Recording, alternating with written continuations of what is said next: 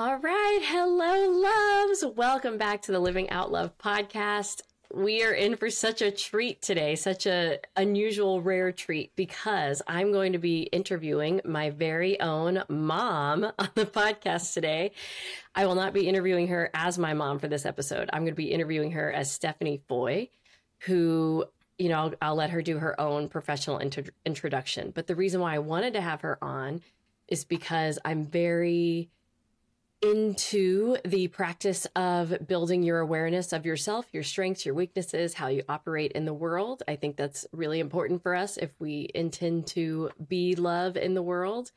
And I'm all about using any tool that can help you do that. And my mom happens to be an Enneagram certified coach and practitioner. And so I wanted to have her on to talk about the Enneagram with us. So Mom, Stephanie Foy, welcome to the podcast.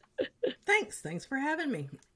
So why don't you just share with everybody the more, professional side of you. Who are you? What work do you do? Why did you get interested in Enneagram? Give us some of that basics.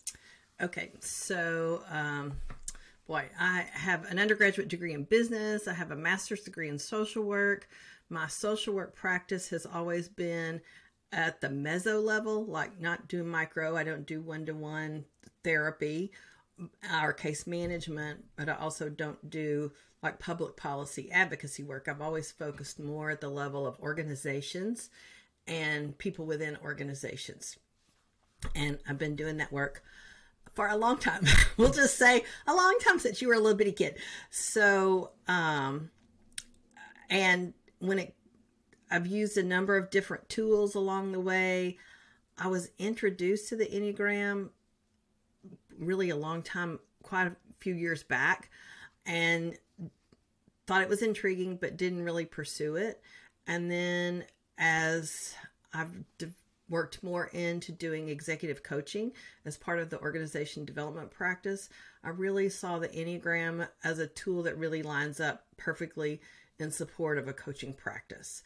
So, and it aligns very much with my worldview and my perception about how people grow, how people heal, and sort of aligning with what I would say are my spiritual values. Because, and I'll just say a little bit about the Enneagram. The Enneagram, for all that we know, is an ancient spiritual tool. It evolved out of the spiritual tradition.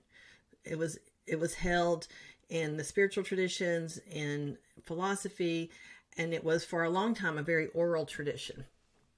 But it's always been a tool and a way of understanding self, mostly, and others. But from that view of what are people's essential characteristics and what are their motivations and what brings them to show up in the world in the way that they show up.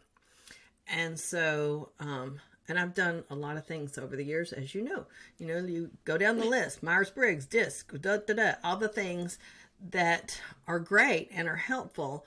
But I just got to a place where it felt like that was really surface level stuff. That's really the outward behavior. And how do we really reach to the inside? How do we get to that?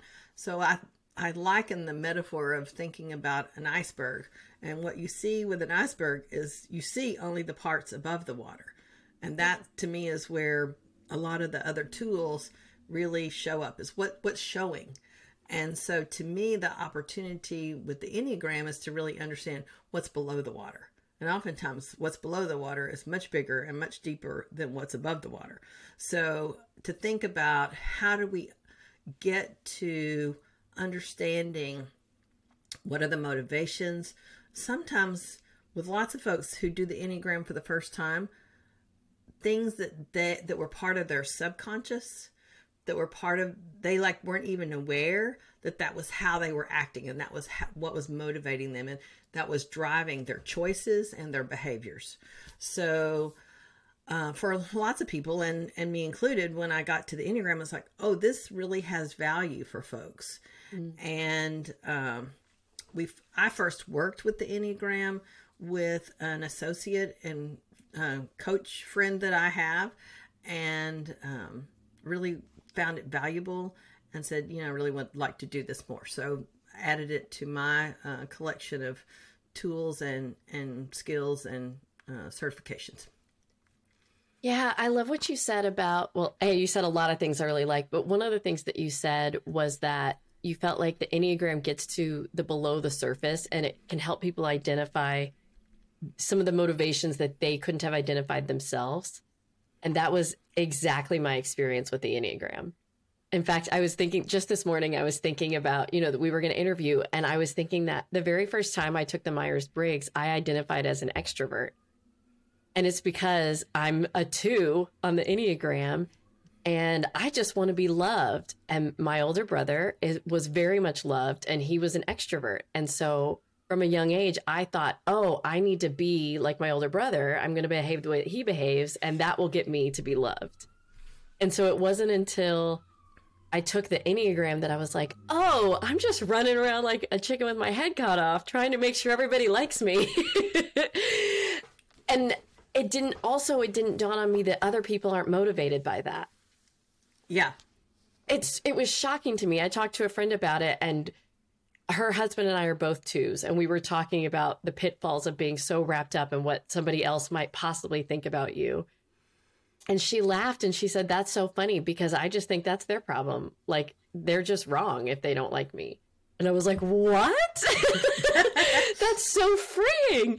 So that's the other part that you mentioned about the Enneagram, where I think it's like when you can learn more about the way other people operate, it helps free you up differently, either in your understanding of the world or in your understanding of yourself. It's just, there's so much freedom there.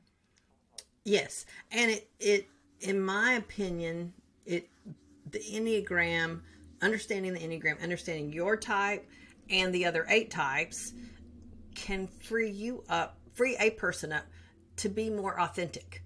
And we look through coaching and through support, through, the sort of the debriefing of the Enneagram and coaching work is to sort of figure out how do we bring that person, whether they're a 2 or a 7, to be the highest expression of that 2 or that 7 that they could be. Because when they move into, the higher, the healthier side of their 2-ness or their 7 or 3 or whatever the number they are, whatever type they are, then it allows you so much more freedom because you can be more authentic in yourself. And then you figure out, okay, how do I integrate portions of the other? How do I use other pieces of the Enneagram? And we can talk about that to help, to support me, to move me forward, to move me past my stuck places. Right. Before we get too deep into the specifics of the Enneagram, I want to go back to something you said earlier, which was that you felt like this was really in alignment with your worldview around growth and healing. And those are some of my favorite words. So talk to me about the quote, like worldview of the Enneagram. What's the goal? So you could probably ask 100 Enneagram practitioners that question, and they're going to give you a similar or a different answer. But to me, the goal of the Enneagram is to provide people a framework, a tool through which to examine themselves, their behaviors, their underlying motivations, their views of the world vis-a-vis themselves and then others. So like I do a lot of work with teams, and I think it's a great tool for teams because it elevates the personal awareness and it elevates the awareness of others. And it does it in a very holistic sort of way. Did that answer your question? I think it does. It's giving the perspective. I guess my question is, how is the Enneagram helpful for, how is it helpful? Okay, so like different than like the DISC or the Myers, because to me, the Myers-Briggs and the DISC they're helpful to like a level 2. Right. And Enneagram, I'm like, I'm going to put that at like an 8 in comparison, you know? Yeah. Yes. Yeah. So, so let me say there's a body of work around the Enneagram, and there's a variety of tools and assessments within the Enneagram community. I, in particular, am certified with the integrative Enneagram, the IEQ9, and it gives us a whole slew of insight. I mean, like when a person does a professional report, it gives you a 20-page document. So it really is looking at, it's going to give people an indication about who is their true self, who is their real self. And in that, what are the values and ideals of that person?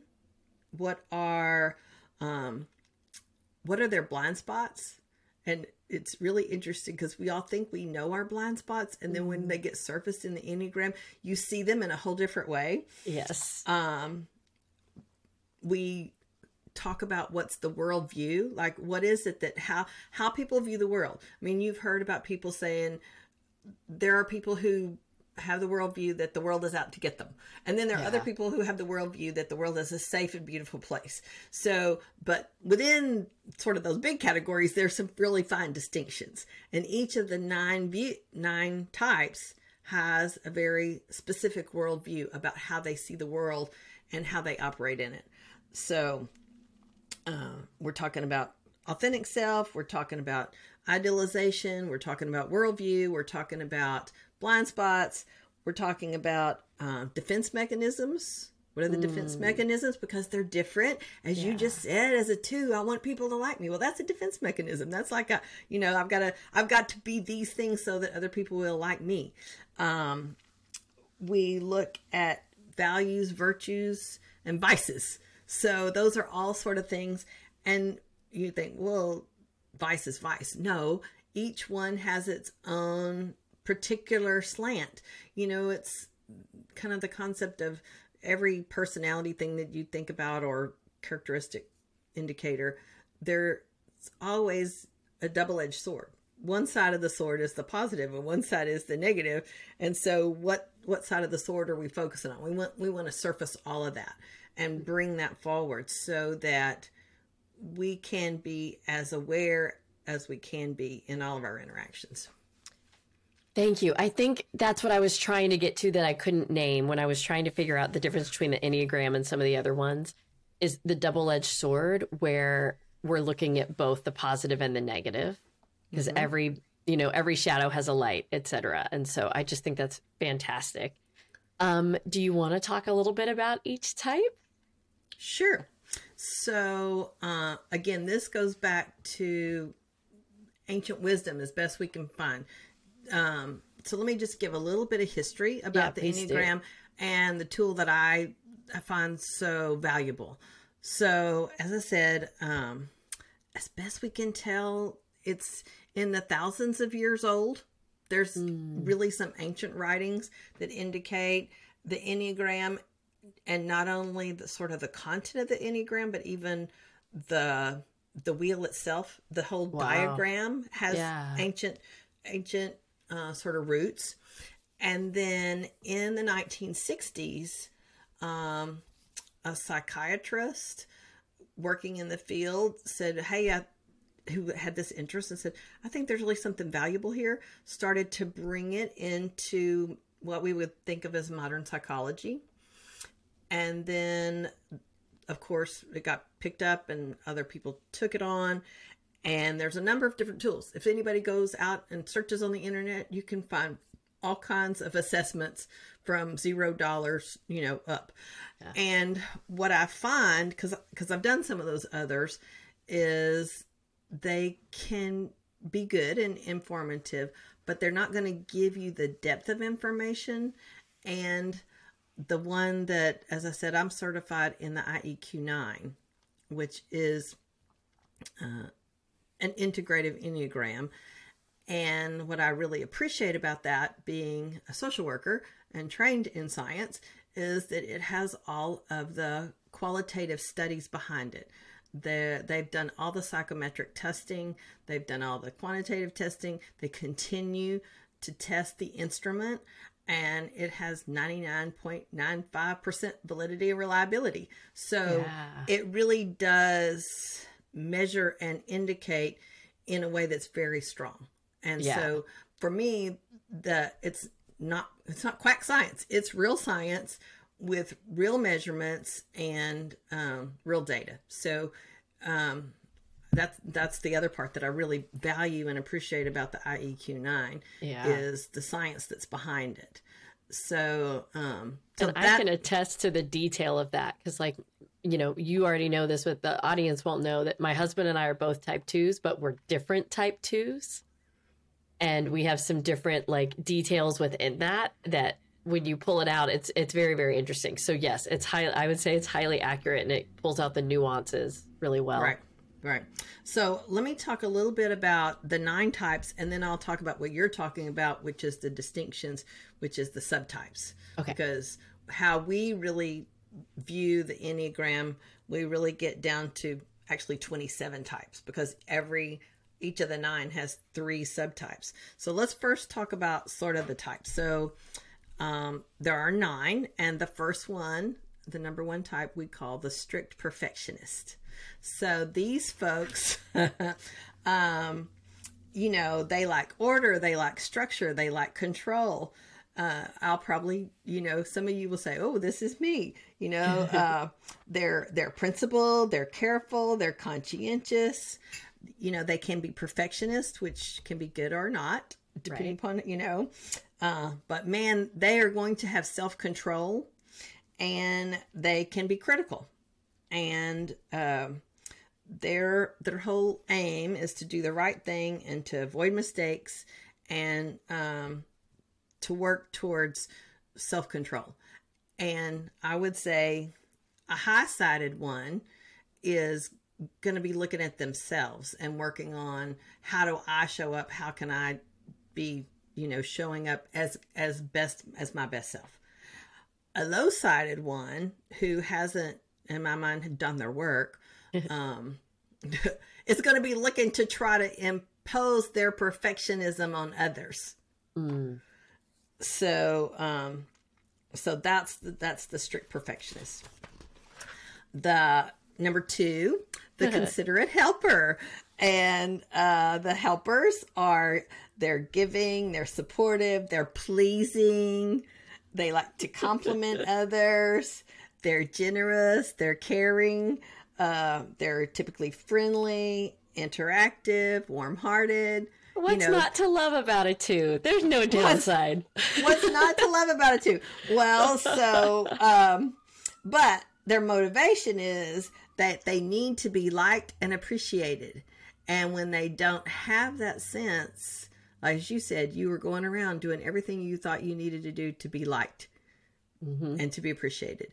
And so sometimes 2s get out of balance in terms of either bending over backwards or trying to stretch to be something that they're not, or they tend to be self-sacrificing and not attend to themselves, because that's the low also side of 2.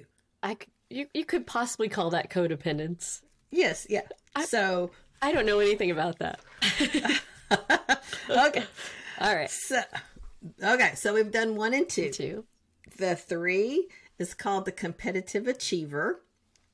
And these folks, they're ambitious, they're busy, they're practical, they're typically list makers, they're focused, they're competitive, but, just like the perfectionists, or just like the caretakers taken to the extreme, competition's not a good thing. That can be, it can be cutthroat. It can be ugly, opposed to the 3s that I personally know, they're more competitive with themselves.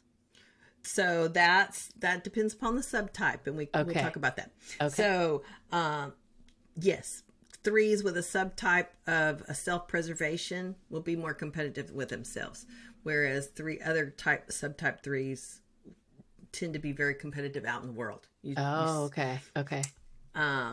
again, threes are task oriented, they're goal oriented. They live and die by their success. So, and whether it's success in making a meal or success in pulling off $1 million contract, there's always measures of, was it successful? Did it meet the goal? Did it meet the standard? And it's not necessarily a standard that anybody else sets. It's what they set for themselves. Right. Okay. So the 4 is a very interesting crowd. These folks are the intense creatives.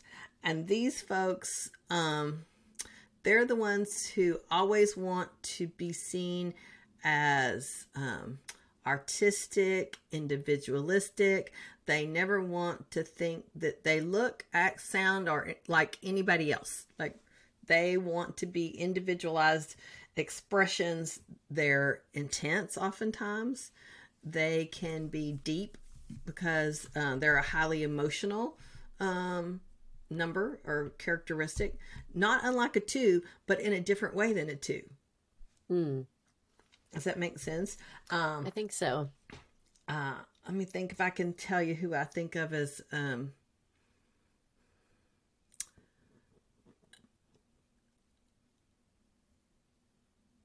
a person that we both know named Mary is a 4. Well, I was trying to think of artists or like pop culture people that somebody might know. Yeah. But the person I thought of, you probably wouldn't know, but I was thinking of maybe like a Kesha or a Lady Gaga. Like they're both not about, or even maybe Madonna. Yeah. Well, I was thinking about that. So it can be artists, but a lot of times you'll see those people as also 3s. They're also going to have strong achiever orientation, that they're going for success no matter what it looks like. Okay. So, because the 3s that are the subtype SO, they like to be center stage. They like to be out front.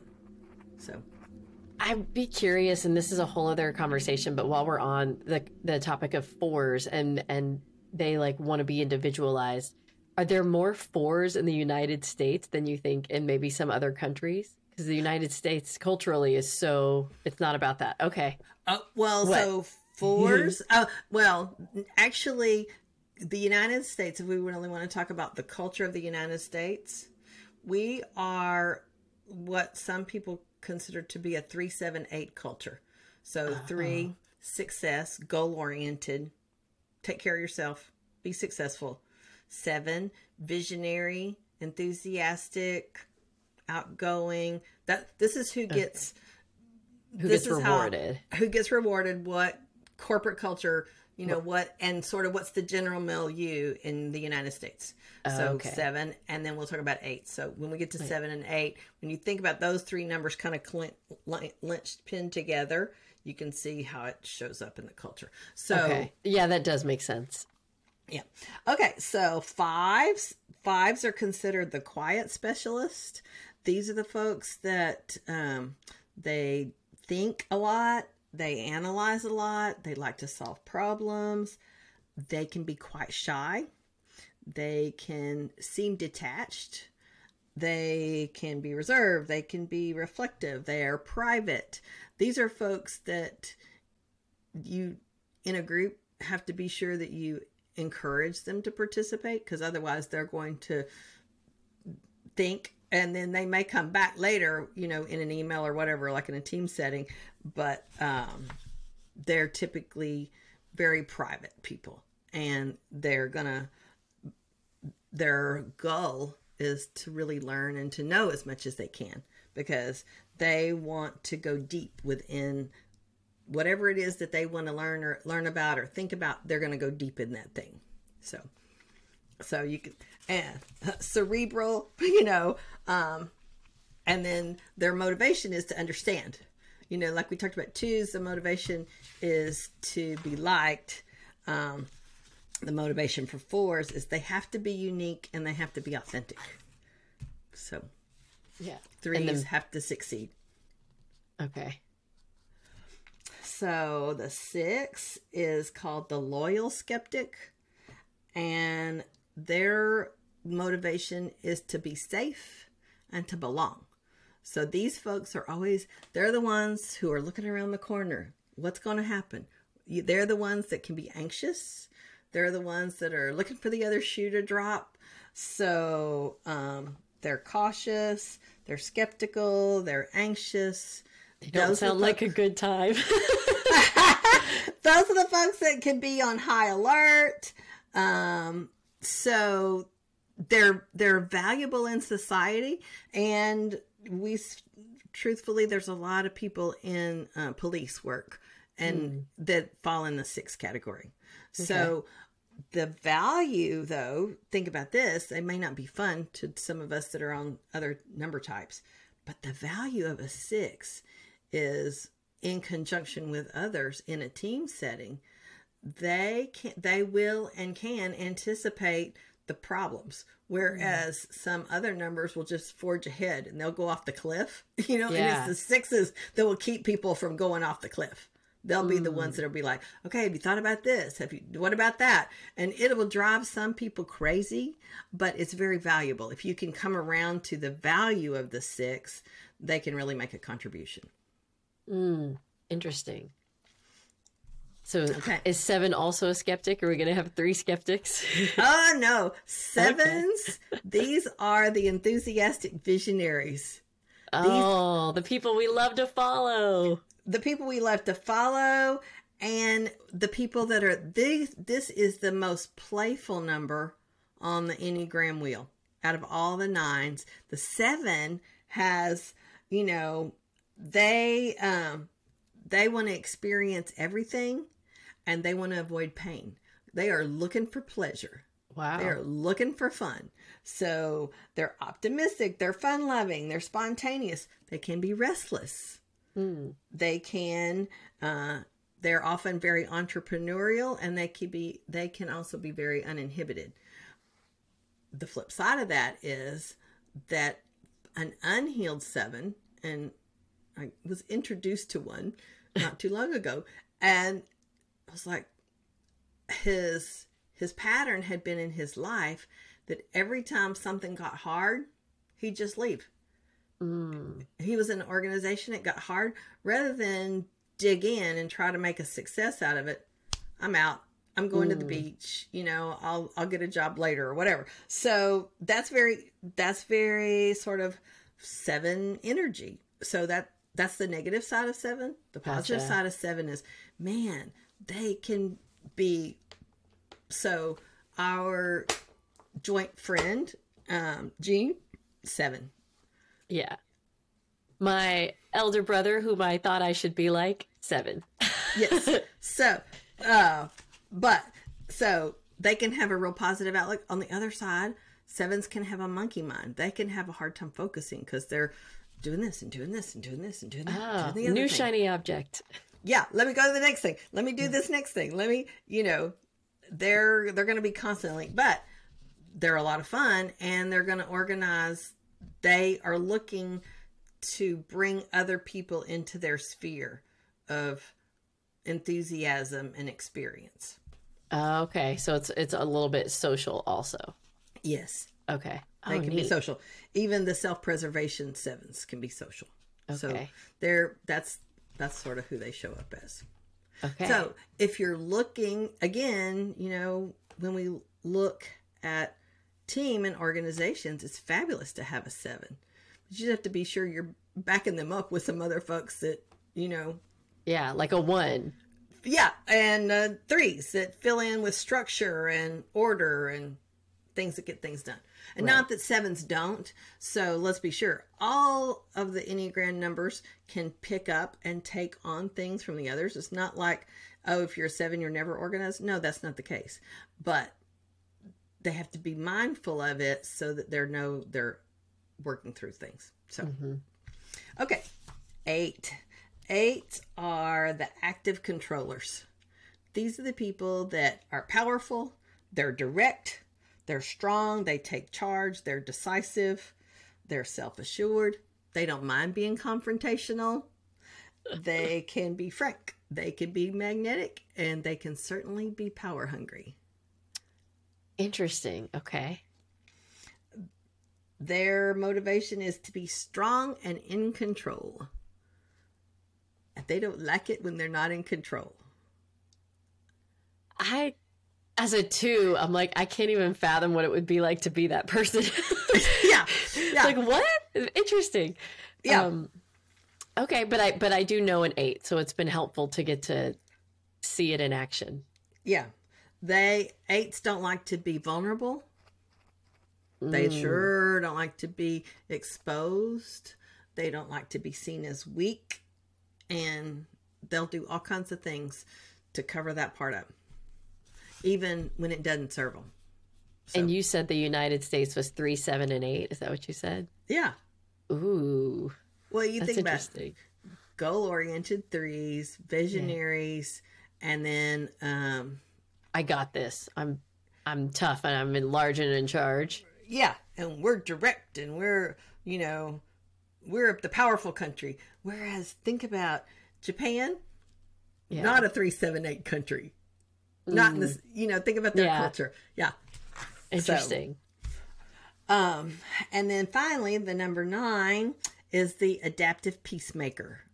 And these folks, they're easygoing, they're unassuming, they can be patient, they can be accommodating, and sort of like a 2, but in a different way, accommodating to a fault, because oftentimes they'll be like accommodating, and it's not because they're seeking somebody else's approval like a 2 is, but because they don't know their own mind. They're not focused enough on their own self to understand what is it that they need and want. So, they're non-aggressive. They can be very fair, and they strive to keep balance. They want harmony and peace. And in some cases, they want harmony and peace at all costs, even if it's not good for them. So, so again, every one of the numbers has high sides and low sides, and we just look to strengthen the high sides and work with the low sides and understand it. So, I'm curious. I feel like I should know the answer to this, but I don't remember. Let's say, so my number is a 2. Is there anything important about number 1 or number 3? Like, I'm sandwiched for all the numbers the way the wheel is set up, not just 2, but is that significant? So let me say, okay, there's different elements of working with the Enneagram, and what you're talking about is a concept called wings. So what's on either side of the number? So you want to talk about wings, or you want to talk about subtypes? I want to talk about everything. Okay. All right. Well, so wings are a thing was my first question, is like, it's because like in astrology, it's a wheel, and it's like each sign was the answer to the sign before. Right. And so I was curious about how that worked with the Enneagram. It's not a wheel, it's 9 points in a circle. Yes, it is in a circle, and maybe we'll upload a diagram, have an image. So, let me say about wings. So there are some Enneagram tools out there that will give you, we'll say you're a 2 with a 6 wing. Well, that doesn't make any sense, because the Enneagram itself is a wheel, and if you think about a bird, their wings are not as disjointed, and you always have 2 of them. Have you ever seen a bird fly with 1 wing? Not so much. So in the integrative approach to the Enneagram, we follow the model that there's 2 wings, that every number has 2 wings. So as a 2, your wing is a 1 and a 3. And for most people, like your handedness, like you have probably developed 1 wing more than the other. As a way to stretch, like, okay, my 2's not working, let me lean to 3 or 1. So what we do through coaching and through working with the Enneagram is to look to see what are ways in which, because it's much easier for a 2, because 1 and 3 are close, is to integrate elements of that 1 and 3, because they're closer to you than, say, going across the wheel to a 6 or 7. Right. And like when you were talking to me about 8, I was like, that's no man's land. I'm not familiar with that at all. Yes. That's a total different thing. Yes. So, so wings are those numbers on to either side.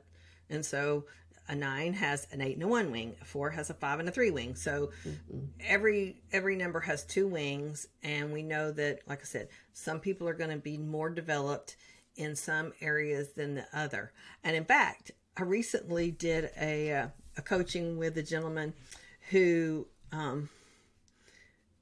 believed he was I want to think he believed he was a 5, and what it really turned out was he wasn't a 5, he was a 4. But he was leaning into the 5 because that was sort of what was being called on from him. And truthfully, in his relationship, it was in his primary relationship, 5 was like more comfortable. It was more comfortable to be a 5 than it was to be a 4. So, so sometimes we sabotage ourselves by, there's value in the wings, but if we go too much towards them, then we're out of sync. We're out of balance. Our goal here, as the name suggests, integrative Enneagram, which is understand self and integrate the highest and best of ourselves and the other things that we can use at our disposal to make our life work better. Okay. So the 3 subtypes, I'm going to talk about subtypes a little bit. Yes, please do. So the way I think about subtypes is like you go to a really nice ice cream store and you pick out your favorite flavor of ice cream, and then they have all those mix-ins. Like you can mix in gummies, or you can mix in chocolate, or you can mix in coconut, the same ice cream, the same type, you go and you might mix in Oreos. And Jared, the other 2, he might go get the same flavor of ice cream, but if he mixes in fresh strawberries, you see the experience of the 2, even though the base thing, the ice cream is still the same, but how people experience it's going to be different. So to me, think about it like ice cream toppings. Yeah. And I want to interject real quick before you describe the subtypes and remind our audience that this is specific to the integrative Enneagram, and that if you just go online and take an Enneagram quiz, you're not going to hit the subtypes. No. Okay. But it's so valuable. So please explain. So there's 3 subtypes for each of the 9 types, and the 3 subtypes are the same for all the 9s, so all 9 types. So that's how we get to that 27. One of the subtypes is called self-preservation. So these folks, on a broad stroke, are looking to bring forth their expression as a way to preserve themselves. And it's not necessarily that they're doing it out of selfish reasons. It's not like, oh, let me just focus on me and the rest. The high-minded self says, when I take care of myself, one, it leaves other people free to be themselves because I'm not over there messing in their business. And also, when I attend to myself, then I'm fully responsible for me, and that allows other people to be responsible for them. So that's the focus of the self-preservation. The SX, which is 1-to-1, and their focus, just like it sounds, 1-to-1, they're going to be very relationship oriented. Their currency, their exchange, their, how they perceive their value in the world is in the relationships that they create, and specifically one-on-one relationships. Mm-hmm. So not surprising that a lot of people in coaching relationships are 1-to-1s, the SX type. A lot of people in sort of advising and counseling. You can think about stockbrokers. You can think about other people that would see their exchange in that sort of 1-to-1 sort of role. So and then the third type is the SO. And that, folks, those are the socials. And their currency, where they operate is in group. They're in group. their mindset is around we, and they operate well in hierarchy. They operate well in big structures. So like we were talking about threes, we'll just say those competitive achievers. You think about an achiever who has an SO subtype. Well, a 3SO, where do you think they're going to want to be? Center stage. You know, they're going to want to be out here in, you know, look at me, see me. Yeah, stuff. I could see that being like an athlete because they're competing with somebody other than themselves. Exactly. Okay. So those are the three subtypes. So we overlay that then, like you just said a little while ago, you're a 2 and you're one type of 2, and your husband is a 2 and he's another type of 2. And it's hilarious to find the nuances in the way that we see things. Yes. Isn't it interesting? It is. Yeah. So it's not only the motivation, it's the currency, but then it's how that 2 gets expressed. Yeah. So we talked about wings. We've talked about subtypes. The other key element of the integrative Enneagram is called the lines, working the lines. And the lines are the places where we look to see what are the areas. So if you think about, we'll post an image somehow. Sure. But within the Enneagram diagram, there's lines that make connections within the numbers. And so we look to see what are those triadic numbers and the lines that connect them, because let's say for a 9, their lines are going to be connected to 3 and 6. So they can look to see, and what the lines indicate to us are what are the ways that we need to, under stress, what is the thing where do we need to move to in order to get balance? What's going to work for us to get us out of, when we're stuck? Because people get stuck. So it's like, well, if I'm stuck and I'm a 2 and I just keep being a 2, it's not going to, it's like, I'll just be more 2. Well, that's okay. But, you might could say, okay, well, let's see, if I'm a 2, I could lean into my lines, and that's going to give me a stretched place and a release place. So we're looking for the ways that we can find release. So let me make sure I'm understanding this. So I'm a 2. I have 2 wings. My wings are 1 and 3, and those are places that I can lean into relatively easily when I need them.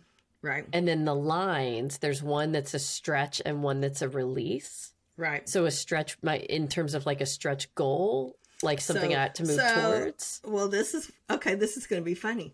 So the stretch line for a 2 is 8. 8. Oh, that's so brutal. You just said, I can't even imagine it. I don't even know. So that's so 8 is like, okay, I need to develop my personal power. I can express my anger. Oh, that's allowed? Yes. Okay. I can care less how other people think about me, because 8s don't give a doodah what other people think. So that is wild to me. Stretching into 8, you can see how that would be a growth area for a 2. Right. And then what's my release? Tell me how I relax. So release for the 2 is to move towards the 4, which is that deep, authentic, emotional, individual. Yes. Go deep inside yourself. Follow your dreams. Increase your creativity. Well, that rings true. Those 4s are so creative, So do we have time real quick to go tell each number their lines, their stretch and their release? Right. So we've done 2. Let's go back to 1 and then. Okay. All right. So let's go to the release lines first, because those are the easy ones. Okay. Yeah. So the 1, remember, they're perfectionist. Yes. So what would you guess would be their release? Something creative. How about 7? I was gonna say. I was How thinking about my older brother. Playful, integrate yeah. fun, be playful, become more spontaneous, Okay. explore more possibilities, because take some of the control off. So Yeah. that sort of makes sense, right? Yep. So that would be a release for a 1. Yeah. So so you want to do all the release lines, or you want me to give the stretch line? Let's for go ahead 1? and give the stretch line for 1. Okay, so the stretch line for 1 is the 4, because they're so busy being controlling and perfectionist. Creativity is messy. Yeah. And a strict perfectionist, they're going to want mess. They don't like mess. So they need to work on being creative. They can work on developing deep connections, having that emotional availability, and looking to be more fluid in their work style, which is how 4 show up. So I'm going to plant a seed and we're going to come back to it. But I was thinking about couples because I'm a 2 and my 4 was my release. And I was thinking if I was in a couple with a number 1 and I'm like, let's go on a date. Let's go do 4Z. That's like a real challenge for my partner.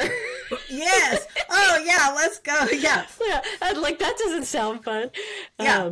So we'll pin that and come back to it. But I think the idea of looking at relationships is interesting. Okay. So let's go to number 3 and talk release and stretch. Okay, so number 3, their release line is to be more, is a 6. So anticipating anticipating instead of going full bore head, which is what a 3 can do. And in this case, a 6, because they're skeptical and because they're loyal. They're very loyal, so they're loyal to group, whereas sometimes a 3's not. Oh, okay. So a 3 needs to work on putting the team first, honoring their own insights and being more emotionally available, and then also being willing to be more authentic and exposed and honest, because, 3s sometimes will, it's not that they're being dishonest, but they're just not fully exposing because they're so busy trying to be successful. Right. So, little honesty is going to get in my way of getting to the goal. Right. So then the stretch line for the 3, you're going to think this is funny, is the 9. Oh, man. Peacemaker, Yeah, that makes sense. They, and remember, people in the 9 category, remember, they're slow. They want to. They got to gather all the data, make sure everybody's happy and at peace. They want to have harmony. They want to have. They're going to be accepting and accommodating. That's not a natural tendency for. No. That's not the natural tendency for the 3. So learning to collaborate, learning to relax, learning to have humility. Those are stretch areas for the 3. Interesting. Okay, so let's go to 4. Okay, 4. The release line on the 4 is the 1. They need to take care of business. That makes sense. They need to practice precision, and they need to be more assertive when they share their thinking. Okay. So, yep, I can see that. And then the stretch line for the 4 is the 2. So they need to be more optimistic, be easy and comfortable to deal with, because sometimes 4s are a little bit prickly, because remember, they have to be authentic and unique. Right. So, whereas 2s are more accommodating. And then focusing on others. Whereas those 4s are so individualistic, that's a stretch to go to where the 2 is. Yep. In how they regard others. Okay, 5s. The release line for the 5. Now remember, the 5 is the quiet specialist. Okay. Yep. So the release line for the 5 is 8. Claim your power. Take up more space. Assert yourself. So there's somebody within our circle of influence that's very much a 5. Yes. You can, And so moving into that 8, that's a whoa, but gives you energy to move into your release lines. Well, and everybody that's around that 5 that you and I are thinking of, it's like when they step into 8, we're all like, where you been? Glad you're here. We've all been waiting. Yeah. We're all ready for you to be the 8. Yes. Yeah. Come on and show up here. Okay. So, then the stretch line for the 5, remember, they're quiet specialists. They're going deep. They're methodical. They're analyzing. Well, they need to become more spontaneous, allow their energy to flow, have more fun. So they need to stretch into the 7. 7. Yeah. Yep. All right. All right. And then the 6s, remember, those are our loyal skeptics. Yep. So their release is the 9. So. Oh, okay. So let's see. They need to spend time going with the flow. They need to relax. They need to give themselves permission to connect with nature and themselves in a way that's different, because they're so, things waiting for the other shoe to drop. Right. Risk assessors. Yes, they are. Yeah. Well, and it's really interesting. So there's a group that I'm working with that the person who's over compliance, 6. 6. Strong 6. Strong 6. Okay. So perfect. But he's in a perfect role. Yeah. Yeah. Good role. Okay. So the stretch lines for the 6 is the 3. So focusing on results, taking credit for their contributions, taking action, because 3s are highly action oriented. So 6s, because they're so anxious and they're so concerned about what could happen, that sometimes they get frozen in inaction. Right. They need to dive in. Right. Okay. 7s. So 7s are the ones that I idealize, not just because my older brother, but because of some other people that we know. So I'm always like, 7. There's nothing wrong with the 7. They don't have a stretch. Yeah. The 7s, they need to spend time alone. They need to learn how to manage their own energy, because their energy, can just be like all over the place. Yeah. Okay. You know that. You've experienced that. And they need to be willing to acquire a depth of knowledge. They need to be willing to spend the time and the focus to acquire deeper knowledge than sometimes they just hit the surface and keep going. Okay. So what's their release? And the release for the 7 is the 5. Okay. The quiet skeptic. Yes. And their stretch is the 1. Oh, that makes sense. That makes sense. Completing tasks early, taking time to do things right, paying attention to the details on a regular basis. Yeah, this is really interesting. So they're all like equilateral triangles on They're this all chart? they're not quite triangles, but they're close. Okay. The 3, 6, 9 is the true triangle, and everything else is just right. Sort of triangles, but not exactly. Okay. And then, so we did 7s. Okay, how about 8s? 8s, you're going to love this. So the release line for the 8 is to go towards 2. That is so weird. I'm thinking of the 8 that I know, and I'm like, really? All right. Yeah. So allowing their warmth to show. Oh. Acknowledging the best in others. Nurturing generosity. Nurturing spirit. Mm-hmm. So 8, that's a release. That's the release. Line. That's interesting. I would have thought that would be their stretch. Right. Oh, and then their stretch line for the 8 is the 5. Taking time out, because they're large and in charge. They're bulls. They're going. They're chart full speed ahead. So to take time back and to be quiet, and to conserve their energy and honor their mind. Like, that's a whole think about the 8, like, Right. are they a regular meditator? Probably not. Like, Right. you just think about, so moving into that quiet specialist is gonna, if they could do that, you think about what kind of growth that would give them, because, when they do sit and they do reflect and they do gain that insight and that wisdom from being quiet and from being reflective, then when they go out into action, when they go back into their 8, they're taking so much with them. But most of the time, the 8s they're just out here doing. Right. So, okay, 9s, that's our last number. So the release line for the 9 is to move towards 3, which is to move into action, focus on the results, develop self-confidence, be more directive, set goals. And wasn't 3's stretch number 9?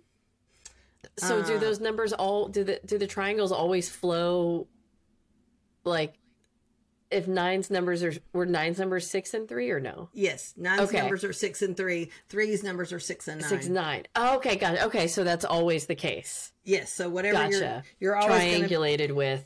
Gotcha. Right. Oh, interesting. Yes. Okay. So you're always triangulated 2, 4, and 8. 8, 2, and 4. Yep. Okay, and then 1, 5, and 7. Yeah.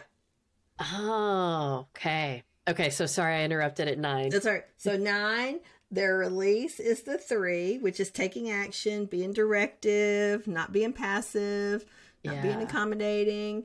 And then their stretch is 6, trusting their insights. Yeah. Being courageous, analyzing risk. Yeah, I was going to say, to me, 9 feels more emotional and 6 feels more analytical. Mm-hmm. So, gosh, that's so interesting. To me, I need to look up the term sacred geometry. Do you know that term? Yes. And there's lots of conversation how the Enneagram is part of that sacred geometry that was, in the ancient. Right. It seems like it must be to the way that the number, and it makes sense. Yeah. Which is so funny that I was like, I don't understand an 8. So I know we're going long, but I assume you can go long with me because it's just such interesting information. So we touched a little bit earlier on like relationships, and I was calling out before I even realized the numbers about 2, 4, and 8. I was thinking about one of my children who I would guess is a 1, and you were saying that, is it 1? 4 is hard for them? Their stretch line is 4, yes. And so I was thinking how as a 2, 4 feels so good and nurturing to me that's where I want to go to relate to people, as I want to go to the 4. Yeah. But that's going to be really painful for a 1. So yeah. In general, I'm curious, do you do a lot of, either parent coaching or one-to-one relationship coaching? Do you prefer working with organizations where you're looking at, okay, like what numbers are present in the room and what isn't? Like how do you personally like to work with the Enneagram? Always. Anyway, because to me, it's like any door that's the way in for people to gain awareness, whatever that looks like for them. So lots of work that I get to do is around organization. So I'm doing the Enneagram with the team or with an individual. And the lovely thing about the IEQ9 is that we have the capacity to do teams reports and we have the capacity to do couples reports. So it really it not only takes the content of the individual, but it really puts it in context of the relationship, whether it's the team or the couple. So that's really fun. So to me, it's like whatever is the doorway, whatever shows up, there's opportunity there to learn and to grow. Yeah. So I would say, compared to most humans on the planet, you have a lot of awareness, not just about your own self, but also just you've been exposed to a lot of different lenses and a lot of different tools. Yes. When Enneagram came into your life, your children were all adults already. Yes. But I'm curious, since learning the Enneagram and being able to identify your adult children's types, obviously me included, do you feel as though it has helped you parent differently? And I know we're adults, so parenting looks very different, but still, even as adult children, we want your support. And so Yes, because it's given me a lot more, I'll just say patience.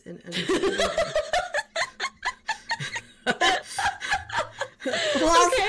I'll ask you, do you believe that's true? Because what I feel like is that I have a different lens through which to view each of you, because now I can see you differently. I feel like it's true. I wouldn't have guessed when you said patience. I wouldn't have guessed that, which is partially why it's funny, but it makes sense. I definitely feel as though some of the conversations that we've had since we've identified my counter type 2 are conversations that we've had before, but because we have the common lingo, it's like we're able to have them more accurately and with more substance. It was sort of like before we would kind of dance around a topic, whereas now we can call it a topic. Yes, like, yes. This is you being 2, and like, let's figure this is shadow 2, let's figure it out, you know? Yes, exactly. Yeah. So that to me is also the value of working with the Enneagram in teams or in couples, because it does give you a language that affords each of the people in the team or the couple the opportunity to engage with each other, and it's not a make wrong. Right. Does that make sense? I hope that when we like in the conversation you were talking about, okay, this is just you being a 2 and this is the shadow side of 2. It's not like you, Amy, are a bad, wrong person. This is just you've dipped over into that dark side of 2. Let's shine some light on that. Right. So to me, it really can give people such a hopeful, positive way to deal with differences. Right. I think for me, when you learn about other people's numbers, it's so humanizing. Like for me, the idea of the number 8 was like not even human to me, because that's so different. And so if an 8 was to try to explain to me that they were in pain, I think there's a large part of me that wouldn't have even believed them. Right. Because their experience is so different from my own, my brain doesn't know how to make sense of it.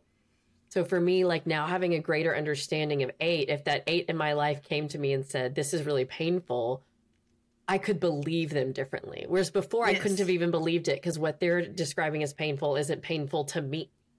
Exactly. You know, so it's like, it's so helpful to have those things. And I think it's also helpful, you know, I would guess as a 3, it's probably hard for you to slow down and put up with all the other numbers in your life. For me as a 2, I've been realizing how often I've actually sabotaged relationships because my self-pres 2 keeps me on. But do you like me? Isn't this about me? But do you like me? Whereas I'll look back and go, oh, they were just genuinely reaching out because they wanted support. And if I hadn't made it about whether or not they liked me, I could have just genuinely supported them and like done the high road too. Right. But until I had identified that aspect in myself, I never would have caught it. Yeah. So that's the absolute, to me, the value of working with the Enneagram is really just to develop greater and greater self-awareness. And to me, working with the Enneagram, it's not a like, okay, I did the assessment, I had the debrief, I'm done. No, it's like, and okay, so here's a question. So people do ask, do my numbers change? So typically, what is your core number is not going to change. And there's lots of conversation about, is it nature? Is it nurture? Were you born that way? What we don't really know. But so what we do think, and what we have shown over time, is that people's core number doesn't change. So you're always going to be a 2. How aware you are as a 2 should change. What's your level of awareness? What's your level of integration that should change. And so hopefully you're more mature too, you're more enlightened too as you go along. And the truth is, things change. Our life changes. You know, we have life experiences that cause us to revert back, or to have a new situation around which we have to reassemble and re-examine. Okay, what am I going to do here? How am I going to work through this? Right. Being a 2 as a business owner is very different than being a 2 as an assistant store manager. Yes. And being a 2 as a parent is a very, very different experience than being a 2 as a wife. Like, yes. It's just, whoa, there's layers and aspects, and yeah. So, but you find, to me, it's like you continue to see the value of self-understanding and self-awareness through the lens of the Enneagram to apply to wife, to mother, to daughter, to business owner, to, you know, all of those things. Oh man. Well, I'm so excited. I actually, before we started our call, I was recording the podcast episode that's going to air after this one. Yeah. And the topic is like, what is the assignment? And so like the assignment is always to show up as love in the world. Like that's the assignment. But then what does that mean? And I think you can't know the answer to that unless you know yourself well enough. Right. Well, and let's think about this. Think about how each of those numbers, how love would be expressed. Exactly. Because, you know, an 8 is not going to love like a 2. Right. It's going to be very different. It's going to be very different. And they're going to think they're loving. And they might be. They are. But somebody else, and that's, you know, that's really the value of understanding, because let's say that you're working with somebody, or you're in a relationship with somebody who's a very different type from you, and it's like they're thinking that they're being loving and attentive, right. And you're going, what you know, what is this? No. Yes. You're not giving me what I need. Right. Yeah, you're not giving me what I need. I need you to do this way. I need you to be that way. So I think it just gives people more, it can give people more space to be gracious to others and to allow space for other people to show up fully. Absolutely. And it's a great tool for increasing your awareness of self and of other, so that you can know what the assignment is, you know, whether that's love or growth or healing. What's the shadow? What's the other edge of the sword, so to speak? Yeah. Where's my high side and where's my low side? Yes. Well, Stephanie Foy, before we sign off, if anybody wants to follow up with you about Enneagram or has questions, where can they find you? They can find me at foyandassociates.co, and there's a link on the website to the Enneagram and information there about how to find me and how to pursue Enneagram for yourself or your loved ones or your team or your organization. Perfect. Thank you. And we'll have images or links to images in the show notes as we discussed. So thank you for staying on with me and going a little over. This was such a lovely, fun, just conversation. I think compared to other Enneagram conversations I've heard on podcasts, I've never heard this much discussion with the wings and the stretch and release. So I think everybody's going to get a lot out of it. And I so appreciate your time. Sure. It was fun. All right. Thanks, everyone. Bye. Bye.